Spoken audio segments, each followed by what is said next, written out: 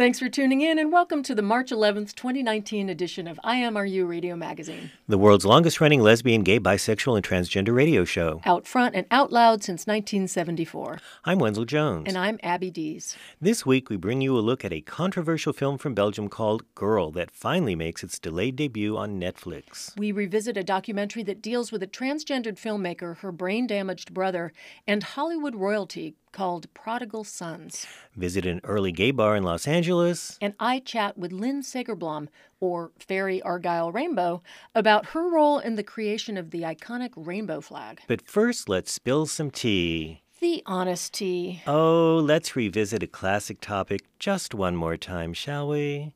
So, welcome back, Wenzel. Nothing's changed.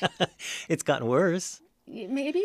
A little bit? Well, apparently the trans ban is now going forward. They've run out of options, but... Yeah, it's going forward. Well, they haven't run out of options. It's still making its way up through the courts, but in the meantime, it's going. And it's happening. I don't like the way this is trending, though, because it's one of those things you can put it aside and say, well, I'm not in the military and I'm not transgender, so I'm going to pick another fight. But it's like, no, this is the fight. This is a core fight. Yeah. Because if this actually goes, then, who's next? So kind of the procedural thing, and the reason why we keep coming back and going, it's on, it's off, it's on, it's off, is that there are a number of cases that have started in the federal courts around the country. There are actually 4 of them, I think at last count, of people challenging this ban in these federal courts. And there were 4 injunctions. So an injunction is a court order for a party to do something or not do something. And people often seek preliminary injunctions. Thank you, my lawyer friend, for the explanation. Did you not know? I sort of knew. Okay. So a preliminary injunction is what a party to a lawsuit will ask for, saying, just right now, court, can you just put this on pause or something? In this case, it's put the ban on pause because it will cause great harm while we're trying to figure out whether the ban is legal or not. So 4 of these courts then issued these injunctions. So, court in San Diego, for example, can issue an injunction, and that injunction applies to the whole country. So let's just remember, this all started with a tweet in 2017 from the president that obviously was not a tweet based on any policy conversations. Just going to keep reminding people of that. Since that time, one of the D.C. appellate courts lifted one of the injunctions, and then the Supreme Court actually lifted 2 of the injunctions. That was weird, too, because they did that in the context of denying the government's request that they fast-track their hearing of this case. So that was sort of a win-lose situation. And then it's not a ban of all transgender personnel, is it? It's only the ones who are transitioning or who have yet to transition? Determining on what constitutes transition is being left to a bunch of people like Mike Pence. I'm sorry. Oh, good idea. Yeah.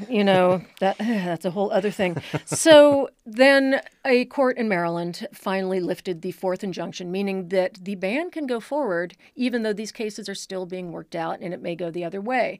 And when you seek an injunction, you tell the court that there will be irreparable damage if you allow this thing to go forward. I have a hard time seeing how this is not going to cause irreparable damage because people can actually be routed out of the military now based on this. And normally I'm not a fan of lawyers, though I do love you dearly. But I am frankly glad there's a lot of lawyers to throw at this sort of thing because... Yep. But... Every time you hear a new story, you think, wow, there must be a million lawyers in this country sitting around with nothing to do because we don't run out. No, they've got a lot to do. Yeah. So the White House's position, though, this I thought was really interesting, is that their response to all these injunctions is that they are now a trend in the lower courts. This is what they say. It's a trend to stop the Trump administration. So, yes, a court in California can go stop, say, the Muslim ban or any of the other atrocious things the Trump administration is doing. And I would say that's the courts working exactly as they're supposed to. But they're taking that victim position, which they do so well. Oh. And again, this started with a tweet, right? Not policy. And I'm really worried that all of this stuff kind of gives the imprimatur of legitimacy to that damn tweet. Well, I know it's the way we found out that the whole build the wall was just a mnemonic device. Really? Well, yeah, when he was out speechifying during the campaign. And here we are. And they couldn't get him to remember anything, so they just taught him the phrase build the wall so he could focus on one thing, make a point, and he ran with it. And government shutdown and yeah, policy right. and half the Congress lining up behind it. Yeah, it was based on nothing except his inability to remember and focus. Okay, well, we will definitely keep an eye on that and keep talking about that. However, Yes. in the plus column, Yay. progressives, I'm going to say right now, give credit where credit is due. Nancy Pelosi, she has announced that on Tuesday, the 12th, the House of Representatives will announce a bill. I don't know who's sponsoring this bill, the 2019 Equality Act, which is a non-discrimination LGBTQ bill that will be introduced in the House of Representatives. And I am very glad to hear this because I remember that was a big part of electing progressives to the House was we are going to pass this Equality Act. And they got in and I never heard another word. Right. And I thought, oh, please don't be one of those empty promises. So, yeah, don't ask, don't tell suddenly happens after they've gotten us all on side.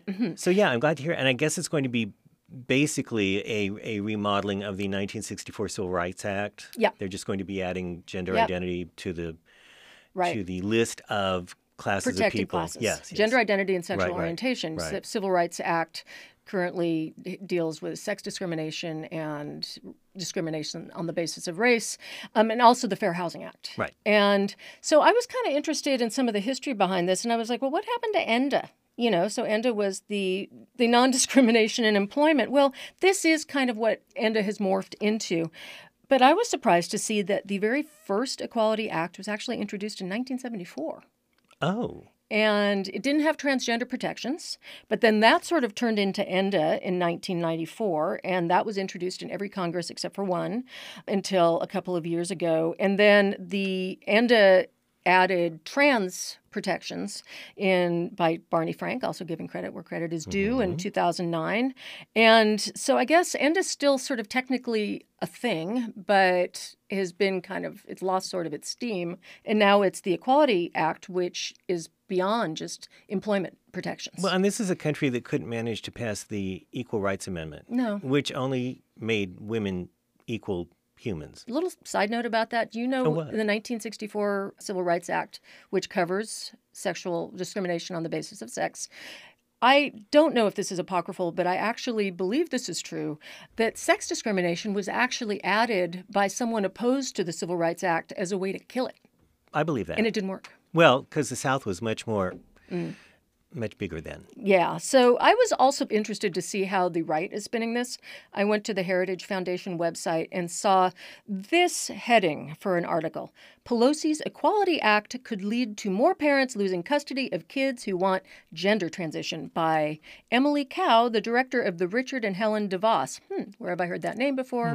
Yes, the Richard and Helen DeVos Center for Religion and Civil Society at the Heritage Foundation. Ouch. And they're basically saying that the Equality Act would allow parents to lose custody of their children because their children actually want proper treatment for their gender identity, proper gender-affirming counseling, and perhaps hormones, et cetera, and parents wouldn't be allowed to send their kids to conversion therapy, and this will prevent that. And I did see that in the Equality Act, it's also going to cover the religious restoration of religious freedom, whatever. The Religious Freedom Restoration Act. Right. Yes. Where it gives the church the chance to discriminate against anything and anyone on the basis of their religious beliefs.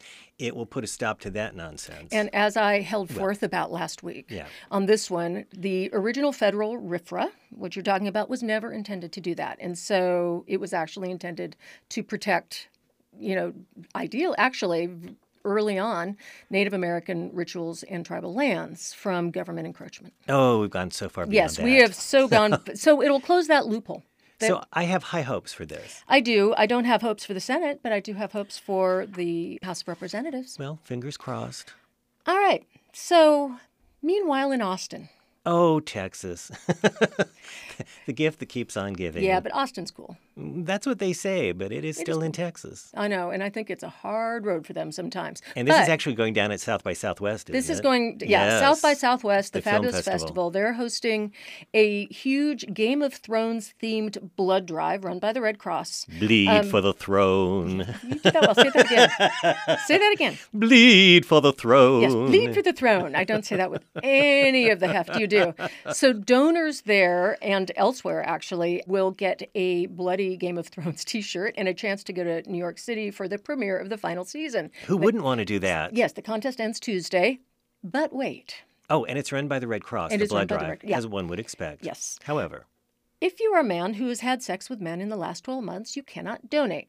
Now, that is per Food and Drug Administration policy, not actually Red Cross imposing that. That's just policy. And I had forgotten about that. Mm-hmm.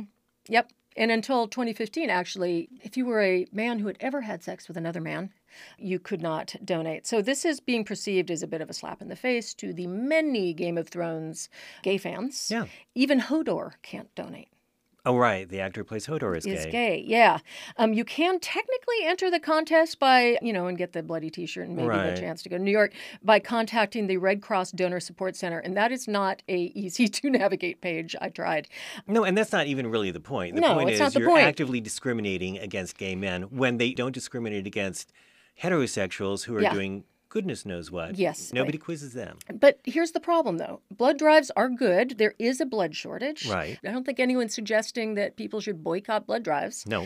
And the Red Cross actually has come out very much against this policy. Well, because all blood is tested for HIV anyway. They say it's bad science. Right. It's not medically supported. It's not scientifically supported. So what a weird situation we're in. We do need a blood drive. Red Cross is not actively discriminating, but this really rings a sour note. Yeah. And they started out with the very best of intentions, I'm certain. Nobody knew going in that this discrimination thing was going to crop up, but oops. Time for letters to the FDA, but God knows what's happening at the FDA right now under the Trump administration. I don't know. I know there are people there fighting the good fight, but... That was the honest tea. Don't go away. We'll be right back after this message. Welcome back, Wenzel. It's nice to have you instead of me just babbling to myself. It's lovely to be here. Well, the film Girl from writer-director Lukas Dhont was nominated for a Golden Globe Award for Best Foreign Language Film, but protests from the transgender community and beyond derailed its chances for a Globe and maybe even an Oscar nod. Steve Pride reports. I'm Lukas Dhont. I'm the director of Girl. And what is Girl about? Girl is about a young 15-year-old trans girl called Laura that wants to become a ballerina and that we follow on her journey to become so. And this was based on a true story of a friend of yours. Exactly. In 2009, I read an article in a Belgian newspaper about a young girl called Nora that wanted to become a ballerina, but whose school did not allow her to change classes from the boys' class to the girls' class. And I had an immediate admiration for her. And I contacted her because I really wanted to shoot a documentary with her. But the idea of a documentary scared her a little bit. And we decided to start writing a fiction film that eventually became Girl. I love the film, but what do you hope that audiences take away from it? I think the film, in essence, is about being the truest version of ourselves. And I think that is a quest that so many of us are facing. And I think this film showcases a moment in this person's life where they really want to fit in rather than stand out, in the hope that we see through the film that what makes us stand out is also what makes us powerful. And what is the biggest misunderstanding surrounding Girl?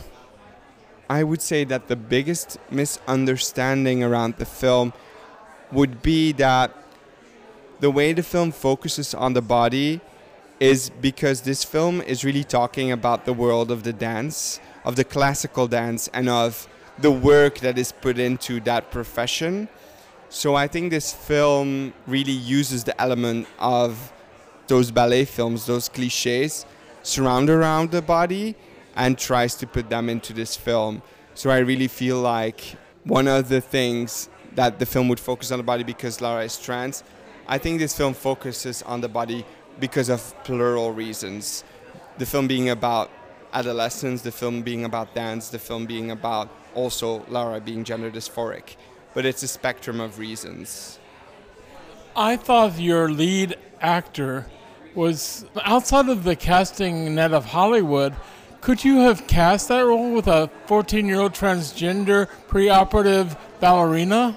The casting process for this film was really very complicated. And we cast it for a year and a half. We saw over 500 young people. And it's only when Victor entered the room that we really fell in love with someone, and that we felt like this was a young person that could really portray Nora in a respectful, elegant way. And we all believe that he did so.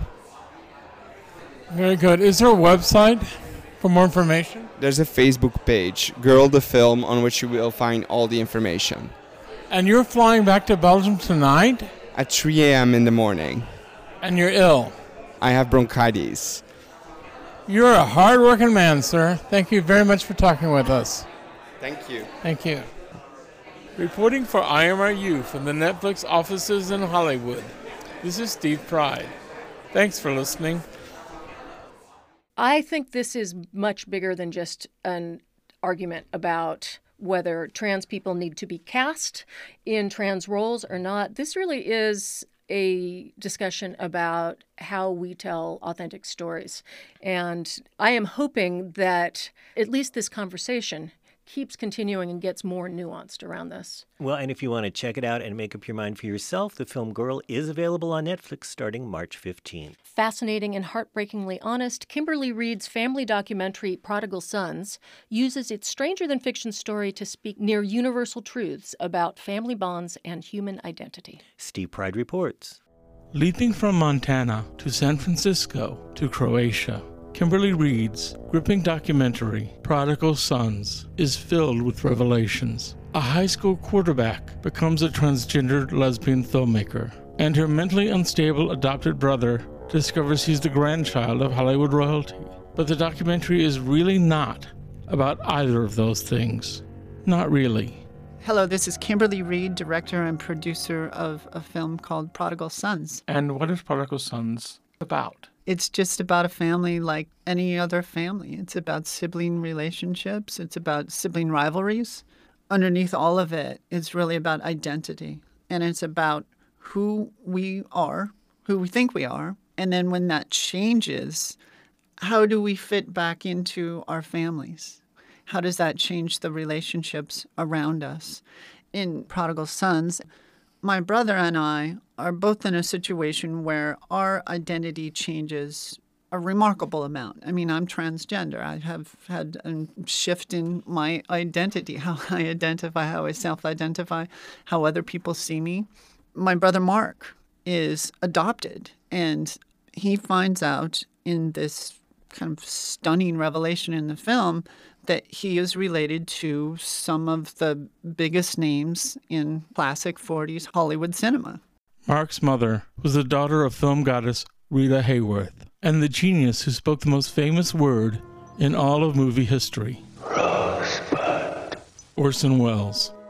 Maybe the biggest surprise is that everybody else around my brother Mark expected this news to change him, and to change him in a particular way, and to give him this sort of Disney fairy tale ending that would somehow magically transform everything and give him a sense of identity. But what Mark was in it for was something very different. And actually, this news leads to a lot of unexpected results. It was actually one of the harder things for him to wrap his head around. The other thing about that news is that going into this film, I was the filmmaker. I was the one who worshipped all this classic Hollywood cinema, especially Mark's grandfather. And what you have in our family is a situation where my brother and I had kind of a perfect storm of a sibling rivalry. He was a year older than me, and he was held back. So we were in the same class growing up in a small town in Montana, right? So we're extremely close. We have a lot of the same friends. We drive to school together every day and go to some of the same classes, and we are extremely close. A lot of things come easily to me, school and sports, and they don't to Mark, and that creates an even stronger rivalry between the two of us. Mark is adopted. I'm not. My younger brother isn't. You know, we're tall and blonde. So there was a lot of competition, a lot of rivalry from his side. Just because I wasn't a quarterback and didn't get straight A's and wasn't the president student body, I was more popular than him. I was good looking, I had top-notch chicks. Mark has spent his entire life being envious of my genes. And the fact that our parents are my birth parents and they're not his birth parents. He's very envious of that. So for the first time, when Mark finds out this news about who he's related to, I become envious of his genes. And this sort of amazing twist happens where things kind of level out between the two of us. And we both kind of understand what it's like, I think, to be on the other side of the equation. But the discovery of his famous lineage, and even his brother's gender transition, did little to lessen Mark's unbridled sibling jealousy. I think Mark probably had some misdiagnosed learning disabilities when he was growing up. And then when he was 21, he was in a car accident and he had a head injury. For about 4, almost 5 years, we thought that nothing was going to happen. And then out of nowhere, Mark develops symptoms in the form of grand mal seizures. But the real effect that it has in our family is that since Mark's head injury, his ability to control his impulses is just gone. I mean, there's really not much of a lid on that, and he has a difficult time controlling himself. And some of those episodes are caught in the film, and it can be a very unpredictable, scary thing because you're not sure where things are going to go. Okay. Can I ask you, where is Mark now? He's at the jail. When we come to a call where family members are involved, it has nothing to do with the family members. It has to do with the state. I felt that you guys had enough fear that he violated Montana law. So, is there any way that he could be taken to Warm Springs for an evaluation? One of the great ironies of this film is that Mark's jealousy was directed toward a brother that really never existed. Kimberly worked hard at being a boy, but it was never more than a facade. The kind of sense of peace or comfort that I have since my transition has to do with not feeling like I need to prove that to anyone. Another way to look at that is that in one of the interviews that we were doing with a friend from high school, he referred kind of loosely to the fact that football was fun, that, you know, even if you're losing, it's still fun to play. And that really threw me for a loop. It really made me question because I realized that all of those years, I wasn't doing it to have fun. I mean, it wasn't fun. You're not supposed to have fun doing that. You do it to prove all these things to everybody else and to yourself. And for me, it was all about proving my masculinity, my capability, that if I could be good at the somewhat arbitrary rules for this game that everybody seemed to pay a lot of attention to, then that would really prove to me and to everybody else that I was really normal, that I was male, that I wasn't so different, you know. I was trying to prove it to a lot of other people, and I think more than anyone else, trying to prove it to myself. And what has her journey taught her? Who you think you are is different than who everybody else thinks you are. And families kind of exacerbate that quite a bit because families know you very intimately, and they know you when you're young. And then if you leave and you try to reinvent yourself one way or another, they're the ones who always remember that old version. And they're the ones who sometimes bring it back and won't let you forget. And that causes a lot of friction.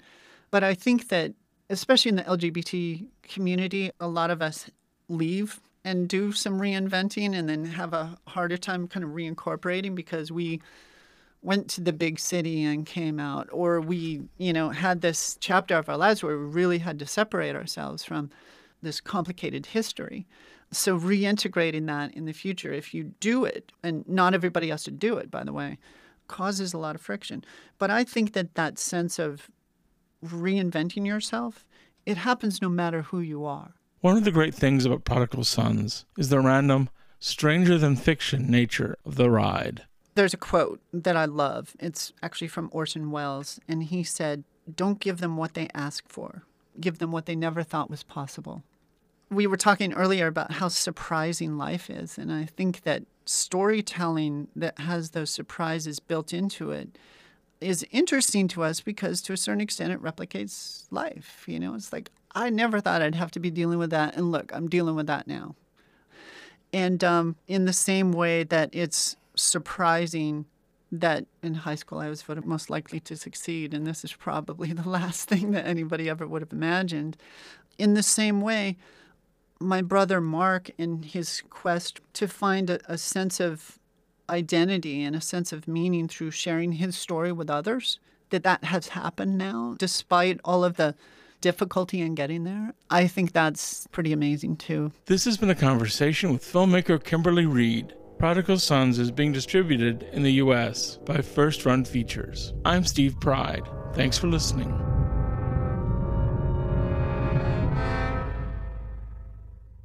Prodigal Sons is available on DVD as well as VOD via iTunes and Amazon. So you think you already know everything there is to know about the creation of the iconic rainbow flag in 1978? Well, we've got a surprise for you. After the break, I talked to a woman who was there, Lynn Segerbloom, a.k.a. Fairy Argyle Rainbow. And Steve Pride talks to Will Fellows about his book, Gay Bar, the fabulous true story of a daring woman and her boys in the 1950s. Stick around, we'll be right back. The power of women's music, coming up now on the Rainbow Minute.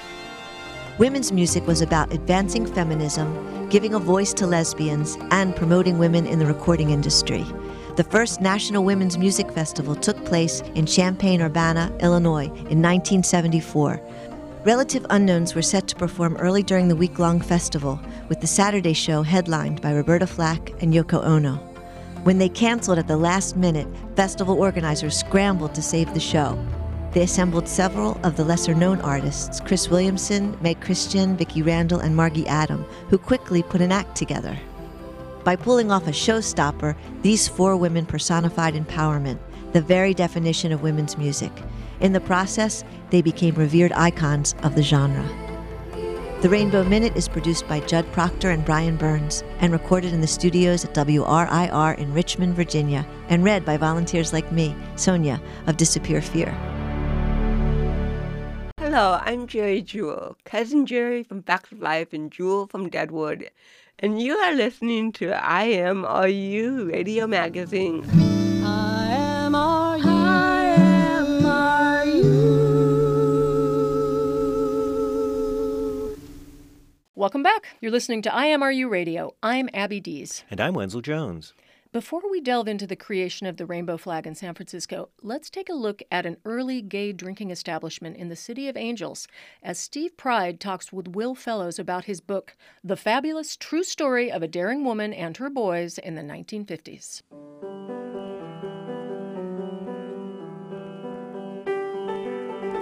From a 21st century perspective, gay bar owner Helen Branson wasn't particularly progressive. The 60-something former palm reader barred the obvious homosexual from the small tavern she opened in 1952 on a seedy stretch of LA's Melrose Avenue. Helen strongly preferred patrons who could pass for straight and did not allow sexual touching. But by melding this new edition of Branson's 1957 memoir, Gay Bar, with a study of 1950s America, historian Will Fellows illuminates how ahead of her time Helen Branson really was. Several years after Helen opened this bar in '52, she decided, in the midst of probably the most anti-homosexual period of the 1950s, the very midsection of that decade, that she had something to say about homosexual people.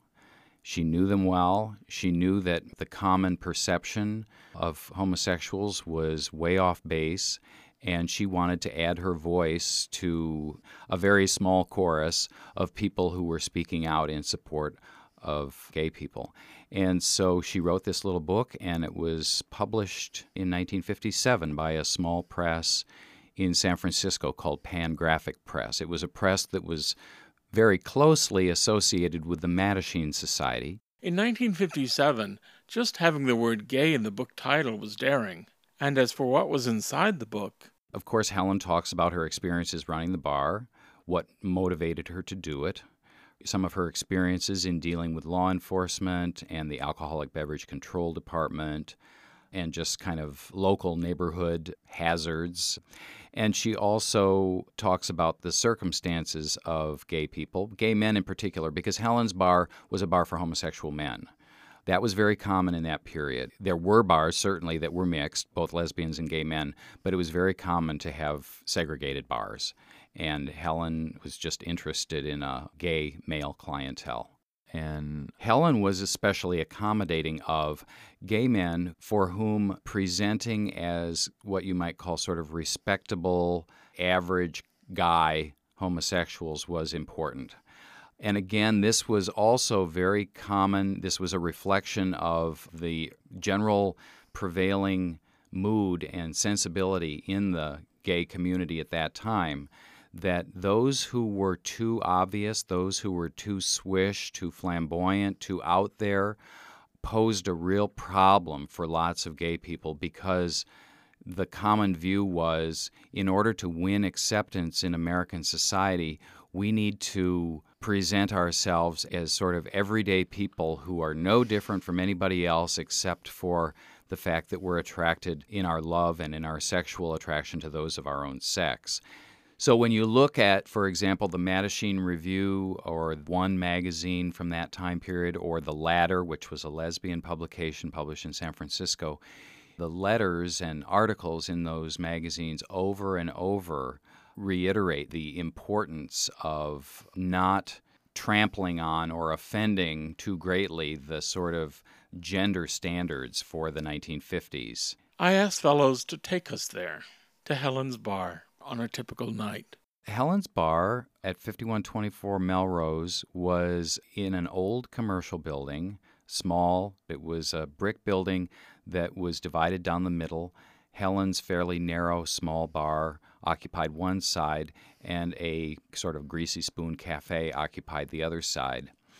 Prior to her ownership of it, it was what she calls a bucket of blood. It was a very rowdy bar in which fistfights that spilled out onto the parking lots were very common, and then the guys would go back in for drinks to make up and stage their next fist fight, I guess. Obviously not a gay bar. So when Helen took it over, she says that, many in the neighborhood welcomed the change from that more rowdy, rambunctious crowd. There was a pool table, there was a jukebox, there was a payphone, a cigarette machine, I believe, a small partitioned-off space at the back for a restroom, and then all along one side was an old bar with a back bar. I would guess it was probably built maybe in the late 1800s, early 1900s. And one thing that was very distinctive about Helen's Bar was that she closely monitored those who could be in her space. So she had what she called a warm glass routine. If someone arrived at the bar and came up and asked for a drink, she served only bottled beer and bottled soft drinks. It was not a full-range bar. And if she didn't know this person or wasn't confident that she knew who this person was and what they were about, she would serve them their beverage in an unchilled glass. And she would reach behind to the back bar rather than into the chiller box and take a glass to serve their beverage in. All of her regular boys knew that this was a sign that they were to have no contact with this person until she gave some sort of an all-clear signal. And the reason, as Helen describes it, for this screening device was that it was a way of basically marginalizing potentially unsafe intruders into the bar. For example, for all she or her boys knew, someone that she didn't know might be a police department vice squad officer who might entrap or entice someone into some compromising situation that could lead to their arrest and their basically ending up with a charge of sexual offender for life, basically, and obviously be a career and potentially life-destroying move. And after working on this new edition of Gay Bar, what does Will Fellows really think of Helen Branson? High visibility, outspoken, straight allies in many cases are not especially numerous today, although certainly they are more so than they were 50 or 60 years ago. But to imagine at a time when Joe McCarthy was still very much alive, all of the homosexual and communist witch hunt activity, the country was very much in the thick of that. The year that Helen started writing the book, 1955, was probably the most intensely anti-homosexual year of the decade. It was the year of the Boise, Idaho sex scandal. Sioux City, Iowa had a big one that Neil Miller did a book on a number of years ago called Sex Crime Panic. There were just things going on all over the country that were just treating homosexuals as this minority group that there was no way to accommodate in American life. And here's Helen Branson deciding, I have something to say about this, and I'm willing to put my message out there with my name attached to it. I think that's inspiring. In 1959, the California Supreme Court overruled the state legislature to reiterate that homosexuals had a right to gather. But unfortunately, that same year, Helen's Bar went out of business when the building that housed it was sold and slated for demolition. The reissue of Helen's memoir, Gay Bar, with additional content from historian Will Fellows, is from the University of Wisconsin Press. This is Steve Pride. Thanks for listening. Strangers in the night, exchanging glances. We all know the rainbow flag. I have a rainbow sticker on my car right now.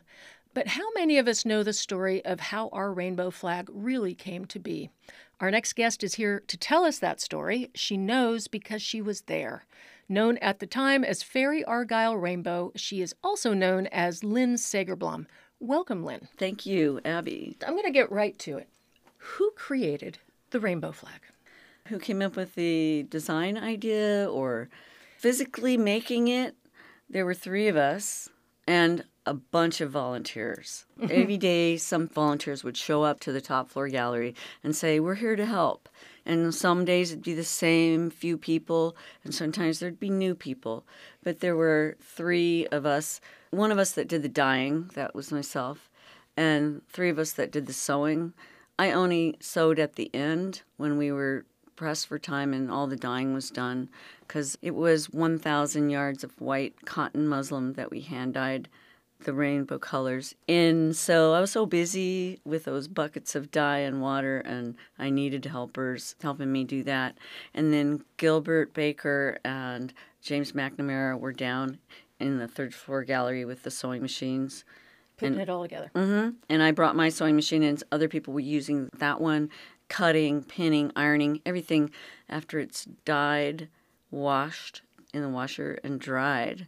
And it has to be ironed. A 60-foot long flag. So 1978, you're in San Francisco. What was the impetus to create a flag at all? I was renting space at the Gay Community Center. I was already there making my tie-dyes and clothing and fabrics that I worked with designers on. And I had a little studio space there that I rented. So I think Lee came to me and said, do I want to be on the decorating committee?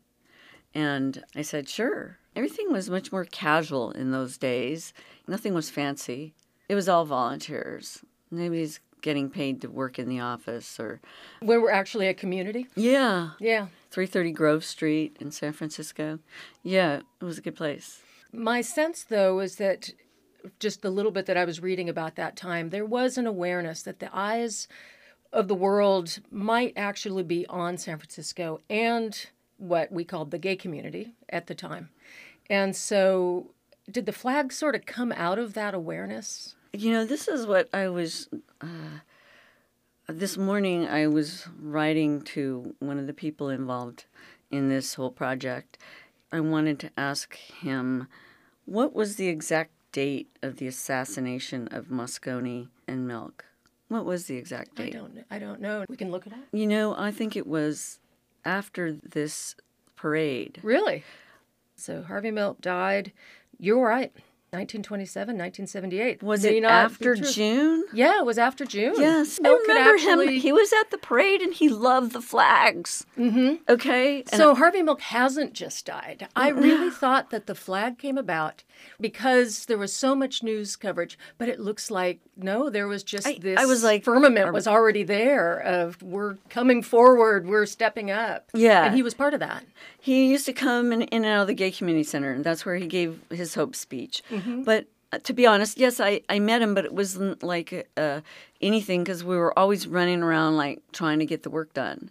So we were busy. Everybody was. There was a lot of organizing to try and put this parade on.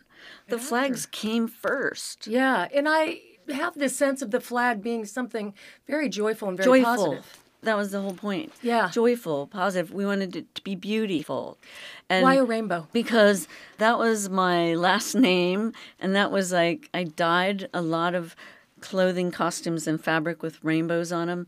And I love rainbows back then.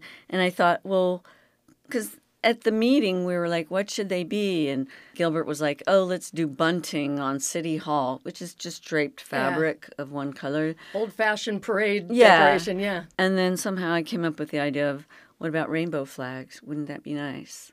And I had some sketches. But Gilbert was not there at that meeting where we decided that it's going to be rainbow flags. And the original flag was 8 colors. Yes. And it had pink. When I was looking at them, I thought, oh my gosh, we lost pink. And we lost purple, too. We lost purple, which is so funny because those are so associated with our community. And the other one is I put 2 different kinds of blue on purpose. I put the aqua blue and the royal blue. Why? Because I just love those colors. And to me, they're 2 different colors. In doing all the dyeing, I was just like, well, we have to have those. It goes pink, red, orange, yellow, green, a nice strong green, aqua blue, and then royal blue, and then violet. Did the colors originally have particular meaning, or was it just that they looked nice, or they were... No, there was no particular meaning. And then there's a weird thing that some people had never noticed about the 2 big flags of that day on 1978. One has pink at the top and violet at the bottom, and the other one has pink at the bottom and violet at the top. Is that just because it was hung upside down? No, I did that on purpose. Really? Why? Yeah, because I wanted them to be different. Oh, so... this is on purpose. It's my thing. Yeah. And there were 2 more differences that nobody seems to... It was the other difference that one of them was based on the American flag? Yeah, that was considered my flag because I did the star blocking with wood blocks and dyes. I love American flags. I don't know. It's so funny because I actually bought a rainbow flag right after the Women's March. I thought I need a flag for marching with because you do. And I bought a rainbow American flag. So where the stripes are the rainbow.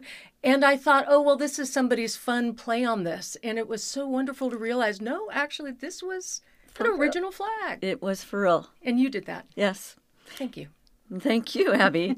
And there's one more weird thing. Okay. Okay, I just have to show it to you on this. We're looking at some amazing photographs of the original flags flying. See the American flag here, the rainbow American flag? Yes. Okay, we've got our 8 colors. We've got our stars in the corner. And you see that thing right there? It looks like another star right in the middle of a stripe. Yeah, it's in the aqua blue stripe. I sewed a piece of lame. It's silver, a silver star in lame on the aqua blue stripe. And then if you look at the other side, it's gold lame. They're right on each other in the aqua stripe.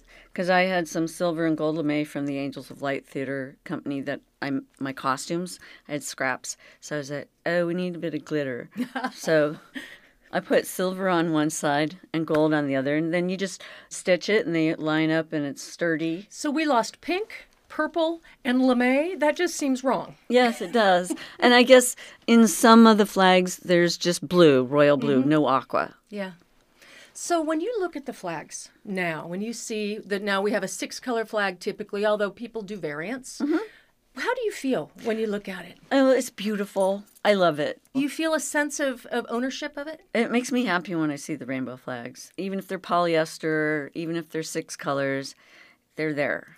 Yeah. Do you think about those times of when you created it, or do you think of how it's evolved? Yeah. Gilbert needs all the credit for pounding the pavement and promoting the flags and stuff.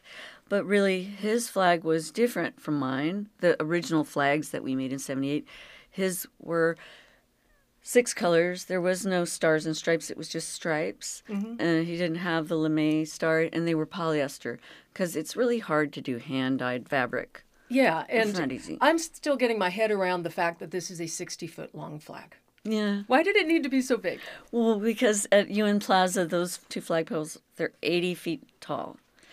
And there's 2 of them, so we know we need 2 flags. And then James and I started figuring out, well, if it's 80 feet tall, the flag should be, some people say it was 40 by 60, but I think it was 30 by 60.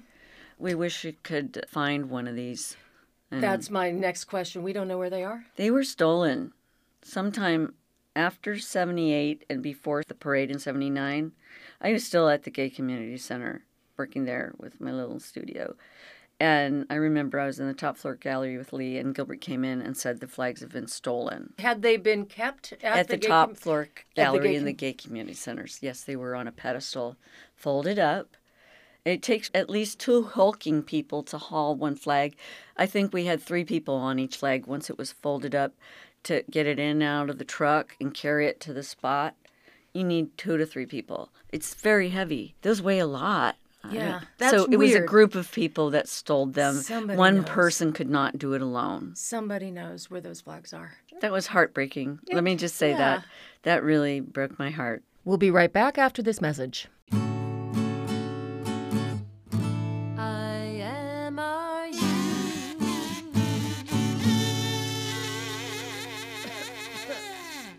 This is Abby Dees from IMRU Radio, and I'm talking with Lynn Segerbloom, also known as Fairy Argyle Rainbow, one of the creators of the rainbow flag. Before we started recording, you talked a bit about the people. Who were the people and what the community was? We used the term gay, which was sort of our catch-all at the time, but you've described something more like what we talk about when we talk about the queer community now.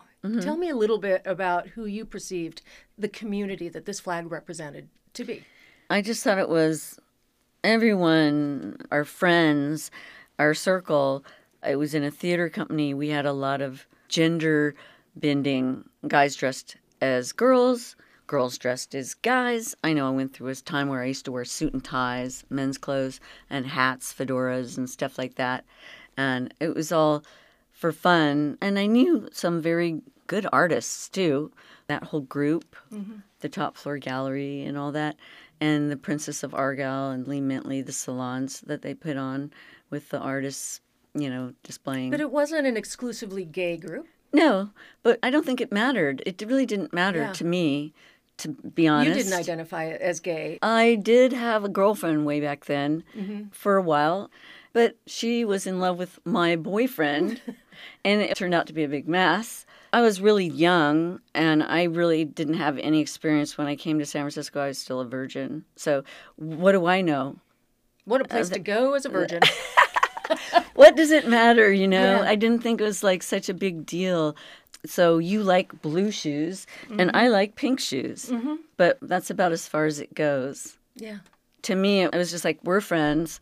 Like, hey, we're gonna make some flags. We're gonna do some dyeing. We're gonna make some clothes. Do you want to be part of it? What does the flag mean to you now? Like, I know it brings up memories, but what do you think it represents? It stands for the whole LGBTQ, however you want to say it, community. But to me, it's also straight people. It's a flag for them as well. Yeah. Yeah. And also people's color of skin. That really doesn't matter. That just is another item. Like, to me, I think rainbow includes every color of person, and gender, whatever. And it's just like... And they go together nicely. People have been using the rainbow symbol for centuries. It's not new.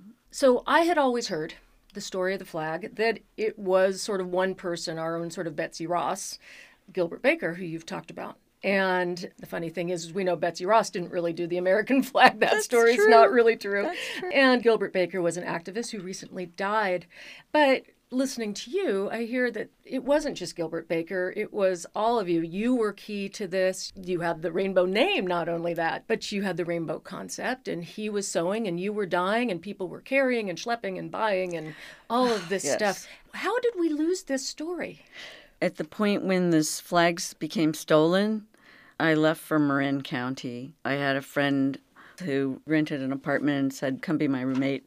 He had a girlfriend named Trisha. We lived in Sausalito. It was affordable back then. It wasn't like how it is now. And that whole thing of the stealing of the flags, I just couldn't understand how somebody would do that. And I feel like I just fled. Plus my major clothing designer that I dyed all her silks for her lines, she moved from San Francisco to Marin. So for a while I was taking a bus over to work in her workshop, and then I just moved over there. And then, I was gone. So it would be easy for Gilbert to come in and take all the credit, because James McNamara although he was still alive at that point, he did pass away from AIDS, okay? And James McNamara taught Gilbert how to sew. We couldn't have done it without James McNamara, okay? Gilbert and James were friends before, but they had parted ways. And I'm in Marin, I'm out of touch. Oh, this was key. 330 Grove got torn down and made into a parking lot, so there was nowhere to meet up for us. So the group sort of fractured. Things fractured, and And so Gilbert Baker kind of took the narrative, it sounds like. It was ripe. He could just grab it, and one thing led to another. He exaggerated, and then, it was just... Do you feel at all sort of resentful about that, or how do you feel? I try not to think too heavily on it, because if I did, I could really be angry. And I also feel really hurt, and it's also wrong. Does anybody own the flag? No. Certainly it doesn't sound like there is any copyright issue or anything. No one's making any that claim like No. that. Yeah. And even if they did, his flag was different. He had 6 colors, usually, and it was polyester. When you see the flag and all the variations that people have done, I read that in some cities, they've added an extra color to represent their city. I've got a little rainbow heart on the back of my car right now in the parking lot. People putting their symbols on top of it. How does that make you feel? That's okay. Why not? Let's spread the rainbow. It doesn't offend sort of your designer sensibilities? No, because I'm secure and I know what I did. Yeah. And even though I hadn't got credit for it, except with a few people, friends, I know what I did. And so if they want to add to it, hey, why not take the rainbow and make it yours, how you like it? It sounds like, as you talk about this, that you're also, it's not, yes, you want the story told accurately and you want to be back in the story because you were there, but it also sounds like you are kind of pining for a spirit of that time where it wasn't just one gay man running with a vision, it was all sorts of people coming together for a vision, not for money. Yes. But for a vision. Is that right? Yeah, that would be great. And, back then we were all volunteers, but we lived like gypsies. Yeah. And we got things out of free boxes, and we were vegetarians back then. We ate a lot of brown rice and tofu, and rents were not expensive San yet. Francisco was a different city. It was very, very different. And people came together at that 330 Grove. And also that theater company that I belonged to, the Angels of Light, that put on free shows. Which was where you got your name, Mary Argyle Rainbow. Yeah, the Princess of Argyle named me Fairy. And then her name was Argyle. So I thought, that'd be great. I'll take that name. And then we had a friend named Rainbow Stars. And also I loved rainbows, and I was doing a lot of rainbow tie-dyes. Later in some interview, Gilbert says he named me Fairy Argyle Rainbow in 79 or something, or 80, which is a complete, utter lie. It's completely not true. Do you think we can get back to a time like that? Do you think we can have moments like that again? I think we could have the spirit of it, that we could regenerate it. Because it's really, yes, we made stuff, but we also created a feeling. Yeah. I don't think that feeling's dead. How do we get back to that? Well, or we wake up that spirit? Yeah. I'm hoping to remake some small rainbow flags, but they will be cotton, and they will be 8 colors, and they will be hand-dyed. Oh. I'm going to do my 2 original designs. This is so I can raise the money, because I don't have the money to buy the stuff. I currently work doing security for a company, and it's not the kind of job you can buy stuff on. If people are interested in knowing more about this, where do they find you? It's a GoFundMe page, Making Historic Pride Flags with Lynn Segerbloom. We just got a GoFundMe page, and so we want to remake the original 2 designs, but we're just going to start small. At this point, I can't even make one. Even if I did it in my bathtub, all the dyeing, I just can't actually go and buy the dyes and the fabric, and it's a labor-intensive process. A helper to help sew, because I'll be doing all the dyeing and ironing, cutting, and pinning. It's old school. It's hard to do it. You're only one person, really. Mm-hmm. It's like, forget about it. I think the timing is great for that. I think it's more important than ever to remind us where we come from. And also get back to this idea that we do have to do this together. Yeah. And I appreciate that. Yeah, and there was a spirit. I think it still So you're exists. keeping that spirit going. Wonderful. Okay, Lynn Segerbloom, thank you so much for taking the time to give us this important bit of our own history back. And I think I want an 8-color rainbow flag soon from you. I'm really looking forward to that. Thank you, Abby. Thank you so much. I hope I can deliver.